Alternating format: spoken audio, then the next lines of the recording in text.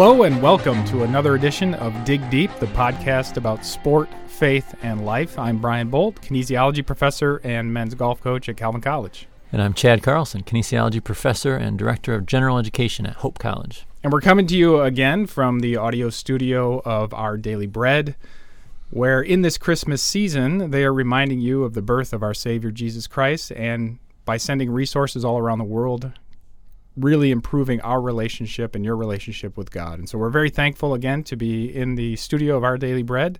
I'm pretty excited about our guest today for a couple of reasons. One, he's done a lot of good work in this area of faith and sport and faith and activity and faith and exercise, and we've talked about all of those things already on this podcast. But my favorite part is that he is one of my really good friends. We've spent a lot of time together. We were colleagues at the same college many, many years ago, and we've been able to keep up over time. Dr. John Acquaviva, welcome to the show. Thanks for having me, guys. It's good to be here.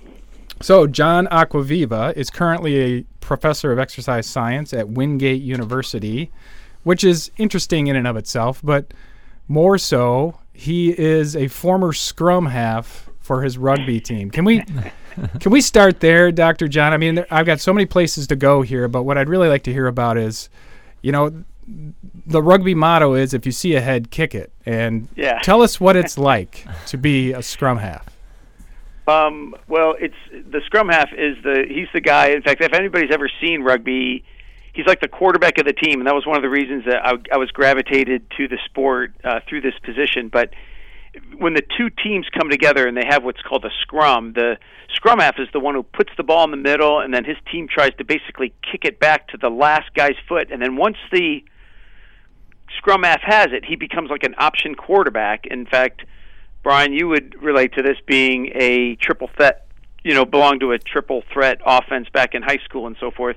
And I had the option, once I picked up the ball, the option to do one of three things, and that is I can run it, I can pass it to the next guy, which is called the fly half, and he can bring it on down the line, or I could kick it to advance and maybe even get the ball, or if nothing else, have the ball go out of bounds and have them regain position, but maybe 40, 50 meters down the field.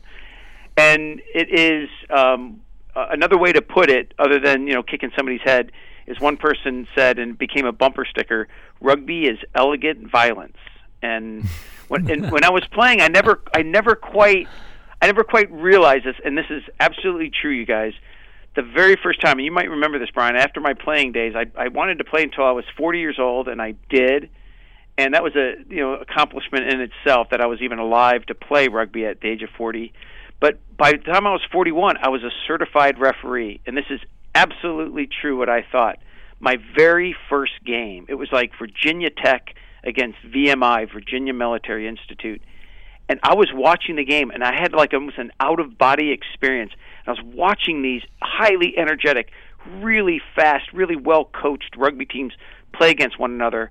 And as the game began, I was watching how violent it was. And my first thought was, man, I'm glad it wasn't this violent when I was playing. There it is. That's exactly right. When I had the ball, I had one goal, which was to try to get rid of it, because I didn't like people to knock me over. And it sounds like you had the good sense to kind of get out of there as well. And you and I had many, many mornings. We had a colleague, Jim Buriak, and the three of us would all sit in the coffee room and discuss and debate things like sport and Christianity. That's right. I came from a Protestant background, and you come from a Catholic background, and so we had lots of different things to talk about and compare and occasionally debate. But mainly, it was just such an entertaining flow of ideas and humor. And so I miss those days, absolutely. I do remember all the rehabilitation. You would stand there and you'd use plastic rubber tubes to try to rehabilitate your shoulder after a big rugby match. And for us, it was just a fantastic, it's a great memory for me. And I just wanted to sort of have a walk down memory lane, reminding myself of how fun that was. And this podcast has become sort of a new opportunity to talk about things like that. Since that time, John, you and I have gone separate directions. Can you fill us in a little bit on sort of what you've turned your attention to as a professor, but also as a scholar in the world of sport? Yeah, I'm being an exercise scientist. I continue, and I've written quite a bit on, how nutrition plays a role in athletes' lives, and I do stuff on what's called respiratory quotient, which is how many calories we burn and where do the calories come from and so forth. So I'm kind of a traditionalist as far as that goes. I've been published in that area, and if you looked up my name and some of those keywords, you would see some of the publications I've had. But one of the things that, going back a couple minutes that you mentioned was I started to, think about my faith and talk about, well, how can I mix, how can I have a marriage between the two things that I love most, and that is my field and then the Christian faith. And as you mentioned, I practiced the faith through Catholicism. I was born and raised Catholic. And the Church, and in particular the Vatican and the popes, have spoken actually a great deal about the role of sport in the Christian life. And as that started to kind of come forward, because it was John Paul II whose papacy ran from 1978 to 2005, he actually spoke from the very beginning of his papacy to the very end on what it means to be a virtuous athlete. And that raised a red flag in me, and it kind of diverted my attention, both professionally and as a Christian, because I was like, yeah, that's something that people don't necessarily put together, and that's why I have energy for this program, and I appreciate what you, Chad, and Bill do weekly, is bringing sport and virtue to the faithful. And these are just a couple of the ways in which a lot of people, like you guys, like me with my former program on faith and sport and so forth, are bringing a message of not only of hope but of practicality, like a way to apply our Christian faith to everyday living, and in particular sport. And that's one of the reasons why I hear the energy from you and Chad, and I always have energy for this, because it's just something that the world needs to hear. We need to hear about how to apply a Christian faith. Because so many times, Brian and Chad, people go to Mass for a Catholic, they go to church or a service, and it sounds good within the pews, but as soon as they get out to the parking lot, they have a hard time applying that. And that's why all this conversation that you've generated, you guys on this show, and I've tried to do, and other people have tried to do on their programs about sport and faith, is that you're trying to say, okay, here's how to bring your faith to the field. And I just think it's something needed, and it's something that is, I think it's something that is accepted by the public, because they're like, yeah, how do I apply this? And it can be applied to every aspect of sport, including sport. It's not a coincidence. It's all part of life, and we can't deny that. Well, and you mentioned a lot of things in there. Thanks very much for kind of giving us the landscape to move forward and talk a little bit about faith, sport, this idea of virtue, and also living it out. I just wanted to make the readers aware that John has also spent some time as a radio host. For about 3.5 years, he was on a nationally syndicated program through Catholic Radio about sport and faith, but also a broader topic. So the Vatican has talked about sport, but also just talked about a general theology of the body and exercise and how we look at ourselves. And John's written extensively on this idea of body image. And so we've discussed some of those things on this program as well. And a new program should be coming out fairly soon, and we'll talk a little bit more about that at the end of the podcast. John, tell us a little bit about where are your perspectives coming other than your own experience in sport. I as a parent and I as a coach, I learn more about sport through those roles. Do you have some other connections? I do. In fact, when I thought about coming on this program, it was right around the same time when you asked, I should say, if I would be a guest on this program.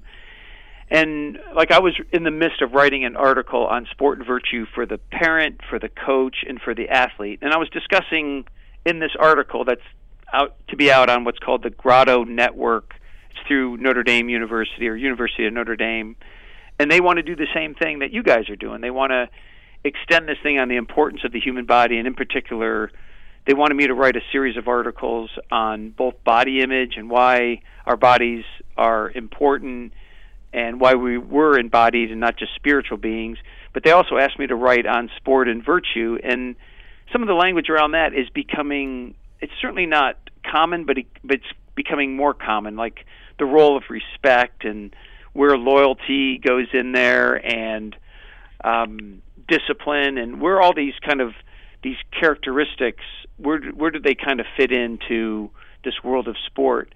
But then in preparation for this program, I thought, why don't we come at this from a slightly different angle, and that is, why don't we talk about our role as fans? Because you might remember this saying, and I heard this a long time ago, and the coach's name is Bud Wilkinson, and he coached Oklahoma in the 1950s and 60s, and he had this great quote which said, "Football is a game in which a handful of fit men run around for 90 minutes, watched by millions who could use the exercise." Right? Now, there's a little humor in there, but of course it paints the bigger general picture in that, there are hundreds of thousands of professional, collegiate, and high school athletes, right? And then there's a few more tens of thousands of coaches and administrators and referees and so forth, all involved in sport, right? And those numbers probably could be, through the internet, we could get within probably a couple thousand of how many are actually involved in sport. But we would all agree that millions of people are fans. Millions of people go to baseball games each year. That tens of millions watch baseball every year. Millions go to football games. Tens of millions watch football games every year. So there's a lot more people that are watching people play sport than there are actually people playing sport. And not to mention, not to say that all the stuff we just got done talking about isn't important, right? We need to talk about sport and virtue and the people that are involved in sport. But we need to take a look at sport and virtue from a different angle, and that is as fans. And I have a couple things. Do you want me to start kind of like down the proverbial list of how we can be virtuous as a fan of sport? Well, it might be more fun to tell us how to be not virtuous, but yeah, let's start with virtue. That's fine. Yeah, so there was a couple things, and then no particular order, but now, and also, let me preface this by saying one of the things that Brian and I have in common, in Chad, I assume this for you as well. You're a Michigander, Chad? I am, yeah. Okay, very so proud.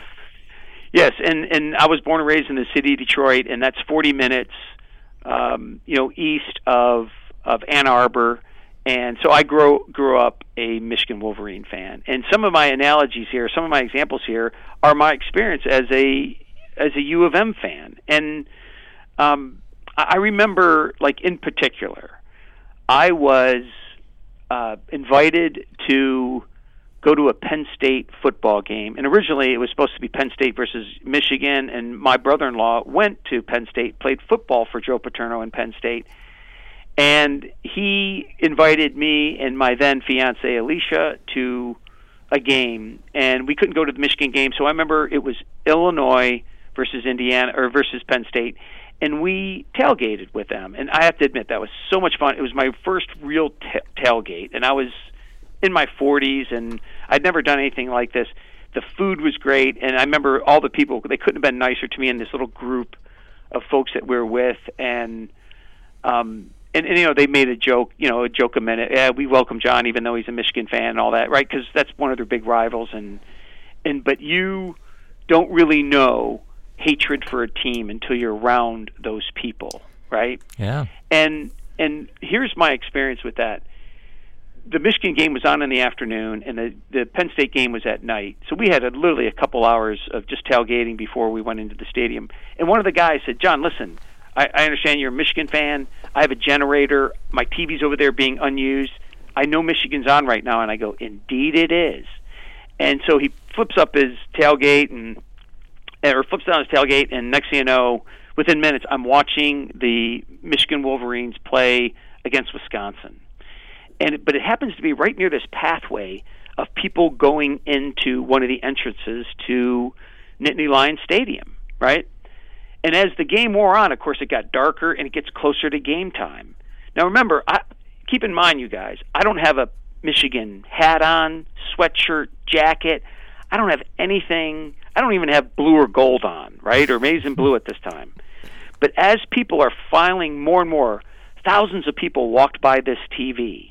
Now, remember, it's just on the TV, and the verbiage that was coming from them about Michigan. And everything from words of hatred to words I would not repeat in the presence of my own home if I was in the room by myself. And it was the one word that would sum up what they were saying was hatred. And some of them got downright belligerent, again, not knowing as little as they knew, or as far as they knew, I was just a Penn State fan who happened to be watching another Big Ten game. And I was shocked by how they acted, by what they said. And I always think now that I'm a parent, and I know you guys are parents as well, that how would they be acting the same way if their kids were there? But more than anything, how would I explain that if I were saying that stuff to my son or my daughters in that context? Like, Daddy, why do you feel that way, or why are you saying that? And it would be really difficult, you guys, really difficult to have those actions and to say such words around your kids and then to justify it through the means of just being a good, loyal fan of a team. And I was always, and every time I talk about that story, I become newly shocked on just how borderline belligerent all those people were. And I don't mean it was a dozen, I mean it was hundreds, maybe even thousands of people as they flowed by. And my eyes were big. I didn't blink for a couple minutes at times, thinking, oh my gosh, these guys don't even know I'm actually a Michigan fan. John, I'm sort of, as a Penn State alum myself, even though I'm from Michigan, my tongue is bitten off here. I love this story that you're telling. In some sense, this could not have hit better. This strikes a nerve in the I've been wanting center to of talk my to core. Chad about this for a long time. Give me, how much time do I have right now? Yeah, exactly. I think this hits me at my core in a couple different ways. Number one, I'm pretty sure I was at that game, and I may have been one of the people that walked by that television and spit venom. I mean, I joined the masses when I was there at Penn State. We went to every game, and the team I root for is Penn State. The second team I root for is whoever's playing Michigan, right? Michigan, there you go. And so that's sort of been central to my heart. And yet when we pull this out of context and we start thinking about the implications of our behavior and what we say, I've felt very convicted myself as a father of two younger kids who are asking these exact questions. Why do you think this way? Why don't you like Michigan? And why are you saying these words that you shouldn't be saying while Penn State's playing, even though all they did was drop a pass or something like that, Yeah. And so it's interesting to me that you were able to have this experience being from Michigan at Penn State. You are, as an outsider, really, and somebody sort of experiencing that.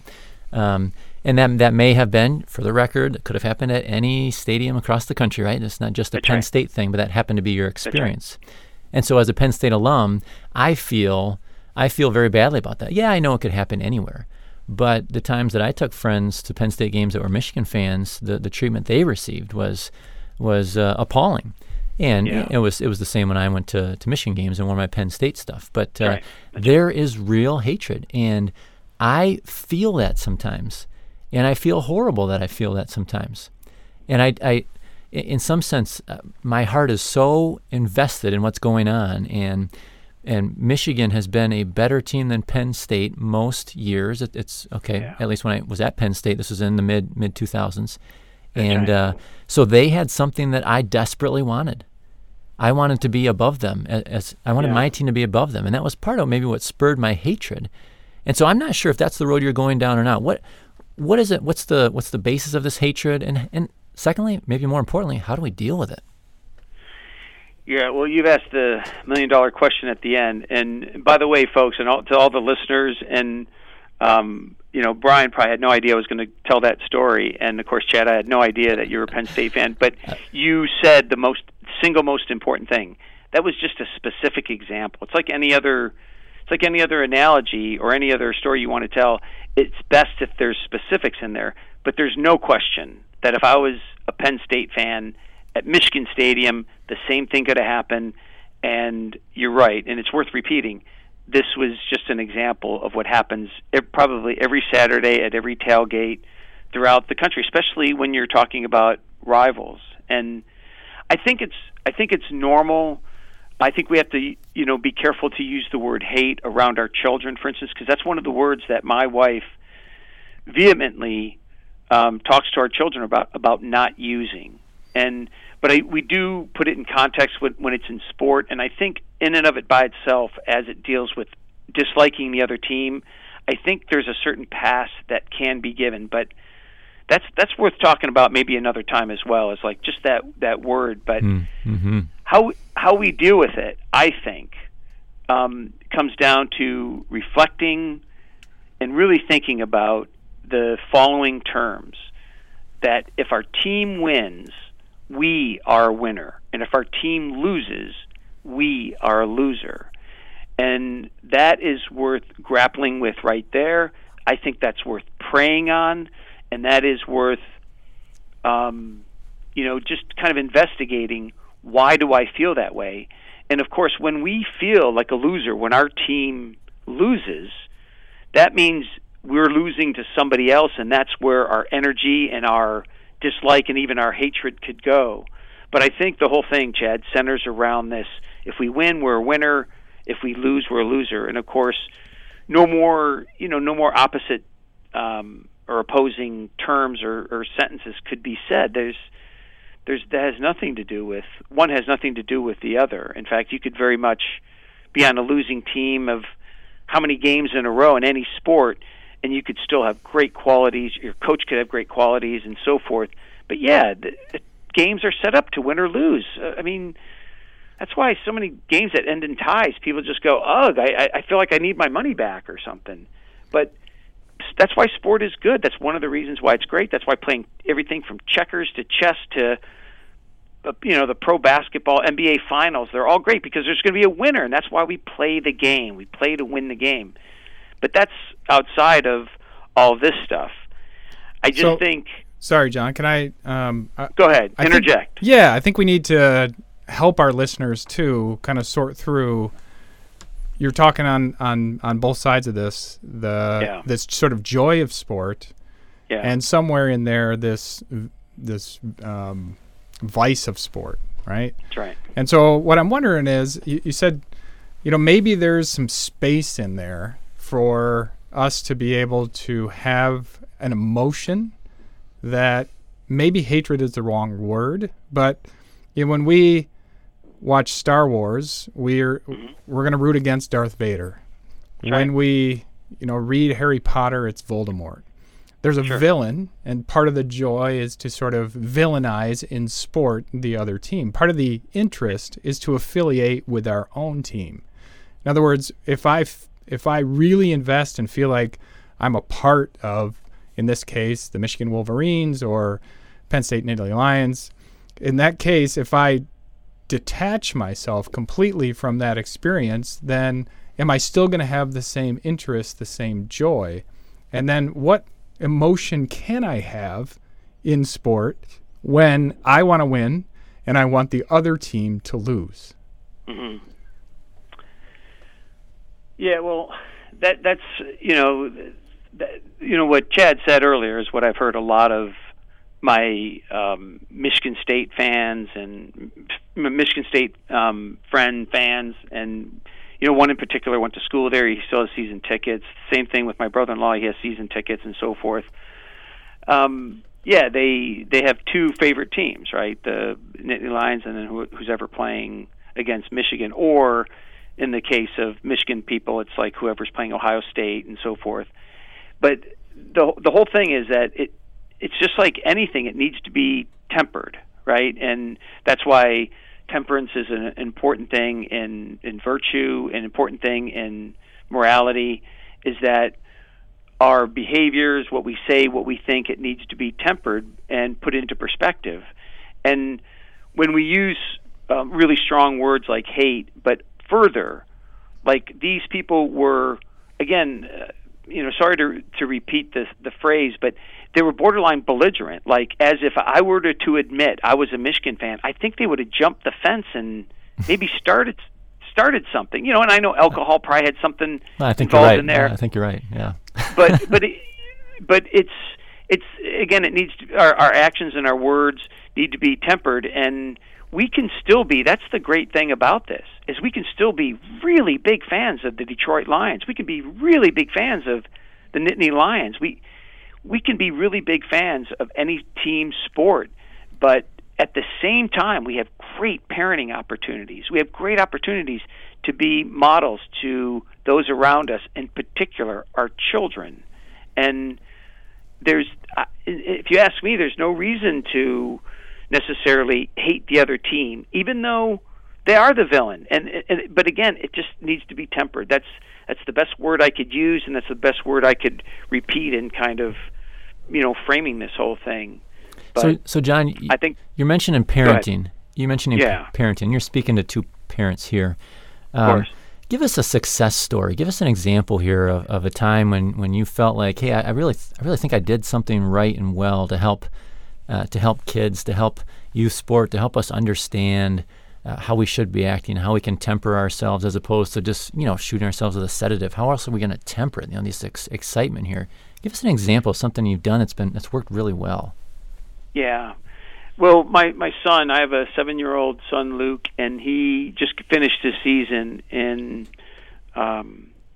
flag football. And there was this one play where clearly a penalty was made on the team that had the ball. My son's team was on defense, and they made some infraction, and they somehow obstructed with the kid trying to get the flag, and the kid ends up going the length of the field for this really good run, but it was aided by people going against the rules. There's penalties that should have been called, but at 7 years old, these kids were at oldest I think 7, and they're all 6 or 7. So the referees hardly ever blow the whistle until a flag is pulled. That's like kind of ends the play, and then they maybe explain it. But after this kid scored, some of the 7-year-olds that really kind of got it, they were going to their coach, hey, that was a penalty, or they can't do that. And he just immediately almost ignored what they were saying. He goes, wow, that was a really good run that kid made. And what he did is he turned it around and said, did you notice what he did? He went to the right and he saw some defenders there, so he just went the other way, but he didn't run way around the side. He just kind of headed to the middle of the field, and he cut down from anybody trying to catch him, because what kids tend to do, as you guys know, is they tend to go way to the outside, and then the faster kid will catch him immediately as they're going around and even lose yardage. So he was just trying to explain what that kid did that was good and how he ran the ball, and he just ignored, because I thought that was very adult of him, right? I think that's what great coaches do. They could sit there and argue with the referee on that 30-minute timeout in basketball, but instead they just use that time to go, all right, that was a bad call. We can't do anything about that. Listen, when we get the ball, here's what we're going to do. And they just focus at with the task at hand. And I think all coaches and all parents can do that. Yeah, bad things happen in a game, but we have this opportunity constantly to go, let's move on, because that's what life is. We get fired from jobs. We get bad things. We get demoted. This happens. All in life, this stuff happens. But we are asked to just move on. And I think coaches who do that, that's showing a positive thing, and that's a reflection of life. Let's just move on. I think where you're headed there, John, is terrific in terms of helping our listeners and helping all of us figure out when we're emotionally connected to something. There's a possibility for us to be drawn in, and to, when the mirror is turned on us, to not be very proud of what we look like in those moments. Okay. And so to be able to see through others' eyes, and so you've kind of encouraged us to see ourselves through our children's eyes, but also you've encouraged us to sort of step back and make sure that even the other fans around us or the other parents around us would be proud of that moment. And in that case, you were proud of that coach's moment. He, instead of focusing on a negative from the past, tried to spin it and move forward. And he did it in such a way that acknowledged that things in sport are going to happen all the time. And there will be moments where we feel like there was an injustice, where it feels like what we have to do is try to correct that injustice, but maybe our disposition would be much better served in the short and the long term to try to focus on going forward. And those are great reminders for all of us, because we're so emotionally invested. And if we take it one more step back, I think to prepare our minds and our hearts going into sport would be very helpful as well. Recognizing that we've all been in that place where these Penn State fans were, where Chad was when he was yelling at you and spitting at you and all those sorts of things that happened. Don't do a DNA test. It's just too much. And to be able to take those moments and move forward rather than just repeat them over and over again. Yeah. No, there's exactly. That's what really we want to do, because if I remember you and I were having a conversation a long time ago, Brian, and we were talking about teaching, and you said something along the lines of, if you are not a reflective teacher, you are not of much use in the field. And I'm paraphrasing, but I remember it was you who said that, and you were talking about you have to reflect as a teacher, otherwise you probably won't get any better. And that's what we have to do at the end of our day. That's one of the reasons why it's great to pray in the morning, but it's also great to drop to our knees at night and reflect on the day, what we said, what we didn't say, what we did, what we didn't do, what we thought and what we didn't think, and so forth. And that, I think, just that reflection allows us to get a little better. And I think from that perspective, that's how coaches, parents, athletes, and fans get better, is just reflect on what I did, what I didn't do, and see if I can, and ask the Lord to help me get better for tomorrow. And I think what you've said is that that's a fairly natural activity in a sport context where athletes and coaches are interacting. In fact, a lot of that is built into the process if you have a very intentional coach trying to work with people and trying to develop people, but it's not built into the process for fans. Fans just get angry and go home, right? And so there's not a great deal of conversation about how fans deal with wins and losses and ugly behavior and minor injustices that happen in sport. So that I think that's been helpful for us to get a sense of how you're processing that from your faith perspective and from your sport perspective, recognizing that as parents, that's one of our most obvious connections in the world of sport. We have this opportunity to kind of work with those fans and parents around us. Sometimes, for me, it's my father, right? So he'll come to a game and say things, Dad, you can't say that here. Generally, it's like, that kid's terrible, but his parents are sitting right there. So no filter. So, John, what are some of the virtues then that we should be thinking about as parents, or for parents watching their kids play sports? Are there certain things? I mean, you mentioned this example, this coach's ability to turn this bad call into helping his players recognize the excellence in the opponents. And that seems like a really virtuous thing to be able to do. That was a great play. We should appreciate that. What are the virtues we should be looking to instill in the parents at youth sporting events? I would say forgiveness. This is a term that is laden in Scripture, whether it's told from a story, a proverb, a parable by Christ.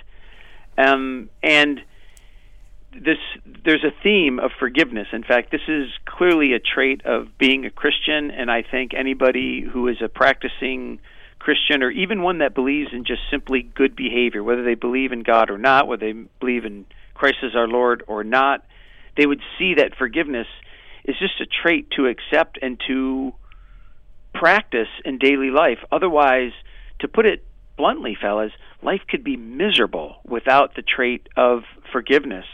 And sport is no exception. Sport is a great way to apply forgiveness. And a couple of examples. When we're a fan of the sport, the referee will constantly make mistakes. In fact, the irony with the instant replay in baseball, but especially in football, shows that they still can't get it right. How many times, you guys, have we watched a pro or college football game and they'll go, the call in the field is a catch, but it's under further review. And they show it from 3 or 4 different angles, and even the commentators will go, it's clear the ball hit the ground there, this is not a catch. And then after 5 minutes of your wasted time, they come back and say, after further review, we've decided that it is a catch, first down. And you're like, what video were you watching? And it's mind-boggling. And how many times? And unfortunately, now that our youngest is 3, she's when she was a newborn, I remember, and our other 3 were newborns. People would mention a football game, and I go, I didn't even know it was football season. And you guys know that from your days as being a new parent. But now that my youngest is 3, I've actually had a chance to watch some Saturday and some Sunday football. And as little as I watch, I still see this constantly. They get it wrong. And they're just trying to do their best job. Yes, some people would argue, they're on the take or they're incompetent. I tell the truth, I don't think it's either one of those things. We just make mistakes, and they need to be forgiven. Let's move on. The coaches make bad decisions all the time. And it doesn't matter whether it's the manager in baseball, a coach of the Detroit Lions, who make probably more errors than most people. Lots of mistakes. Yeah, and then any other coach at any other level, they're going to make mistakes on who they play, what play to call, and what defensive scheme they're going to run in, right? So they make mistakes. And then, of course, the players make mistakes. They drop the ball. They make mental errors all the time.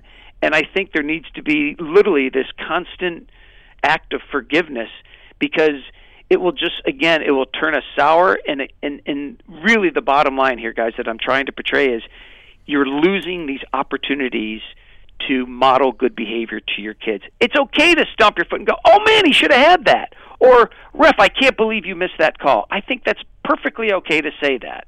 But the matter is how we do it, one, and two, how long we let that linger. That's when it shows instability and just downright, sour behavior. And if it's going to bleed into our marriage, it's going to bleed into our family life. And we're greatly mistaken, you guys, if we don't think when our team loses, it doesn't bleed into our familial life. It does. Brian, do you remember, you and I were talking about this years ago, and Chad, you probably heard of this as well. Do you guys remember the article that came out, and I think it was in Pittsburgh, Pennsylvania, and it showed that on Sunday nights during the football season when the Steelers lost was the highest incidence of all year of which there was physical abuse against the wife. Did you guys ever hear that? Yeah. I saw that article. Mm-hmm.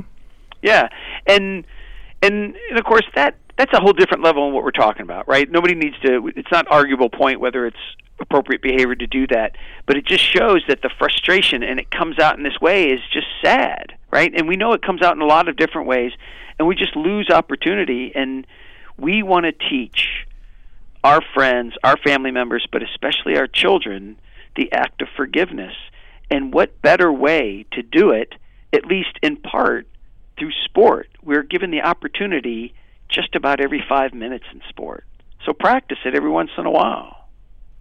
That's a fantastic opportunity for us to think about sport in a different way, and we appreciate your ability to articulate that in a way that helps us see it practically in a day-to-day fashion. We're talking to Professor John Acquaviva, who is at Wingate University, has his own radio show on Catholic radio, and has spent some time writing and thinking about the theology of the body image, exercise, but also sport and virtue. And we're really thankful for you sharing your insights with us today.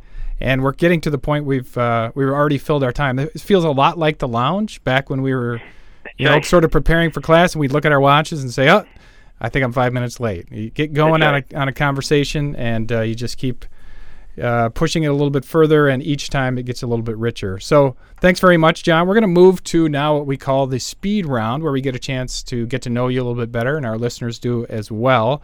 So what we want you to do is just give us your quick, short response, and we'll sort of tag team this on our end. Let us know a little bit more about you. Chad, why don't you kick it off? Okay, these are going to be pretty simple to start, John. So here we go. Favorite athlete? Go ahead.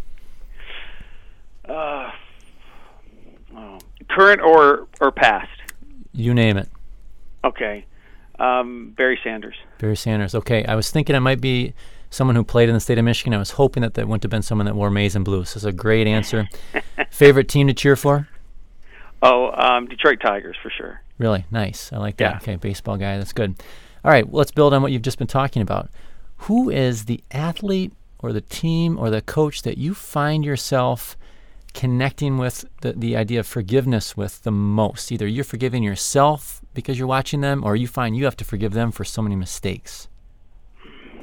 I'd probably say Joe Reich, and that last name should sound familiar. His brother Frank is the head coach. Reich, sure. Yeah, he's the coach of the Indianapolis Colts. His brother Joe is a friend of mine. We belong to the same parish here in North Carolina, and Joe is the head football coach here at Wingate University. And I just think he's a terrific role model. Interesting. Nice. Yeah. So let me switch gears a little bit then, and let's talk about you. Your most exhilarating sport moment, whether as a participant or as a fan. Yeah. It was when we won a sevens tournament in rugby in Montgomery, Alabama, years ago, and I was named the MVP of the tournament. Pretty exciting. Nice. Yeah. And so I hear those awards usually go to scrum halves, though. Is that? they're the pretty boy of the rugby world, because all the other guys are truly ugly. Yeah, right. The funny thing about that award, guys, is I truly had no idea I was going to win the award, but this gal kept coming up to me at the after tournament social, and she kept asking me how to pronounce my last name. And I just thought she was just enamored by my last name. I never put two and two together until afterwards. I was like, that's why. Because when they went up to the podium, they just wanted to get the name right. She literally asked me 4 times, how do you say your last name again? And I was like, wow, you really like Italian last names, huh? Now, John, I don't know about the rest of your career, but I was on the group of people that hired you at Roanoke College, right. and you literally got the job because of your name. It was, first of all, starts with an A, top of the list, and we just looked at it like Aqua Viva. Why go elsewhere? Aqua Viva, that's it. He's our guy. So I'm sure doors have opened for you. Just because of that, no doubt, brother. Right. So that was a happy moment. Give us your most heartbreaking. Oh, it was losing a rugby tournament. We were in the final. It was, again, a rugby tournament, and it was in Johnson City, Tennessee, and we were ahead 20-0 at the half, and we lost 21-20 in the final minute of the game, and it was for the championship, and it was heartbreaking. Even though I played baseball a lot longer than I played rugby, I could probably come up with some heartbreaking losses, but that's the first thing I think of. That was brutal. Okay. Well, let me stick for the next question with the rugby topic. I'm going to ask you to fill in the blank here, but then maybe explain your answer. Rugby is the blank sport in the entire world. Most exhilarating.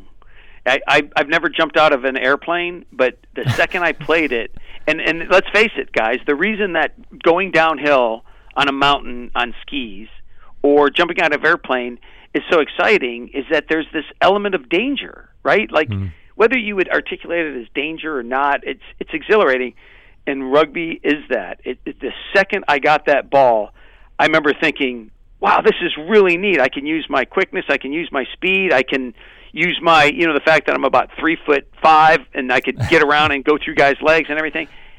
But it's also, I realized in the same minute I was trying to go around this guy or go through this guy, that I would end up in a coma somewhere. So that's why it was so exhilarating. That's interesting. Exhilaration is important. Brian plays golf, by the way. High-paced, a lot of danger. Those swans could be nasty. Oh, my God. It is frightening. Absolutely frightening. The closest I ever came was when I was on a golf course in South Carolina, and a guy goes, on this hole near the tee box, a crocodile lives. Sure, I've been or there. An alligator. Yep. Alligator lives. Yeah, and he was definitely there. And so I understand that there is exhilaration, because that was the only time my heart rate went above like 70. Yeah, jumping out of a generous. plane and making a 2.5-foot putt when it matters, almost the same. Almost the same. Very generous, John. So a spiritual question for you, John. Go ahead. How is it possible for you to actually set aside and potentially renounce your faith when Michigan plays Notre Dame? Well, that's a great question, but this is an answer that not many people know. The University of Michigan was founded by a Jesuit priest. Oh, I that's all. That's all you're going with. All right. That's not what I'm going with. That is the truth. So we're all Catholic, brother. We're all Catholic. I think I heard that every day for the years that I've known you. Exactly right. John, thank you very much. I have a question for you. So as you think about where you're putting your attention and your energy as you move forward, do you think that sport and the way that we interact with it is getting worse, getting better? How would you characterize sort of the current state of sport? Brian, you had to end with a really tough question.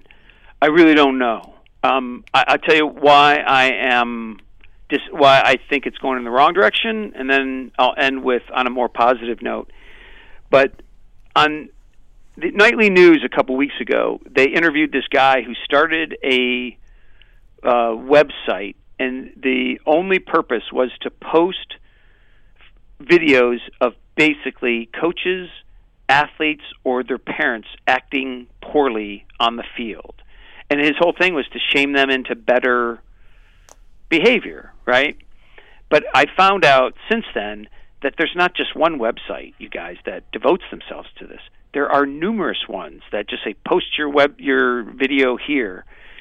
So that magnifies it. Now, of course, just with the availability of video cameras via cell phones and so forth, we all know that it's not necessarily happening any less or more than it was, say, 20 years ago. It's just we have direct access to it because of these outlets, right? But the reason that I have hope for it is because of shows like the one we're on right now, and because people have devoted articles and columns in newspapers, and it's just more at the forefront of people's minds, and I think that is what ultimately is going to change it. Because here's the interesting thing. I truly believe this about Christianity, and in particular my faith, Catholicism, is that it is not through Christianity that we get to people. It is through sport that we introduce Christianity. In other words, people need a way, going back to my opening comments, people need a way to apply their Christian faith. They just do. And if you give them something that they love, sport, being a fan or playing it or coaching it or refereeing it, if you give them an opportunity to apply it through what they love, I think it makes a lot more sense, and Christianity will be further along. Dr. John Acquaviva from Wingate University sharing some of his insights about sport and faith. John, you've written a couple of books on body image. Can you let the listeners know where they might be able to find them? Sure. Improving Your Body Image Through Catholic Teaching. Even though it's through Catholic teaching, folks, I can assure you a lot of people have written it that are not of the faith. It's just a universal language of what the body means. The other book is Raising Kids with a Healthy Body Image, and these are both available through Amazon and wherever you buy books like Borders and so forth. So, check them out, especially if you know somebody that is struggling with body image. Just the messages there are universal for sure. We're very privileged to have you on this program, and thank you for your work through the years, and we look forward to hearing you again on the airwaves. Yeah, I appreciate it. Yeah, absolutely. Chad, Brian, thank you very much for having me. This was great to be on, and thank you for all that you guys do, too. All right, that's a wrap. Thanks very much. Very good. Thanks, John. That was a lot of fun.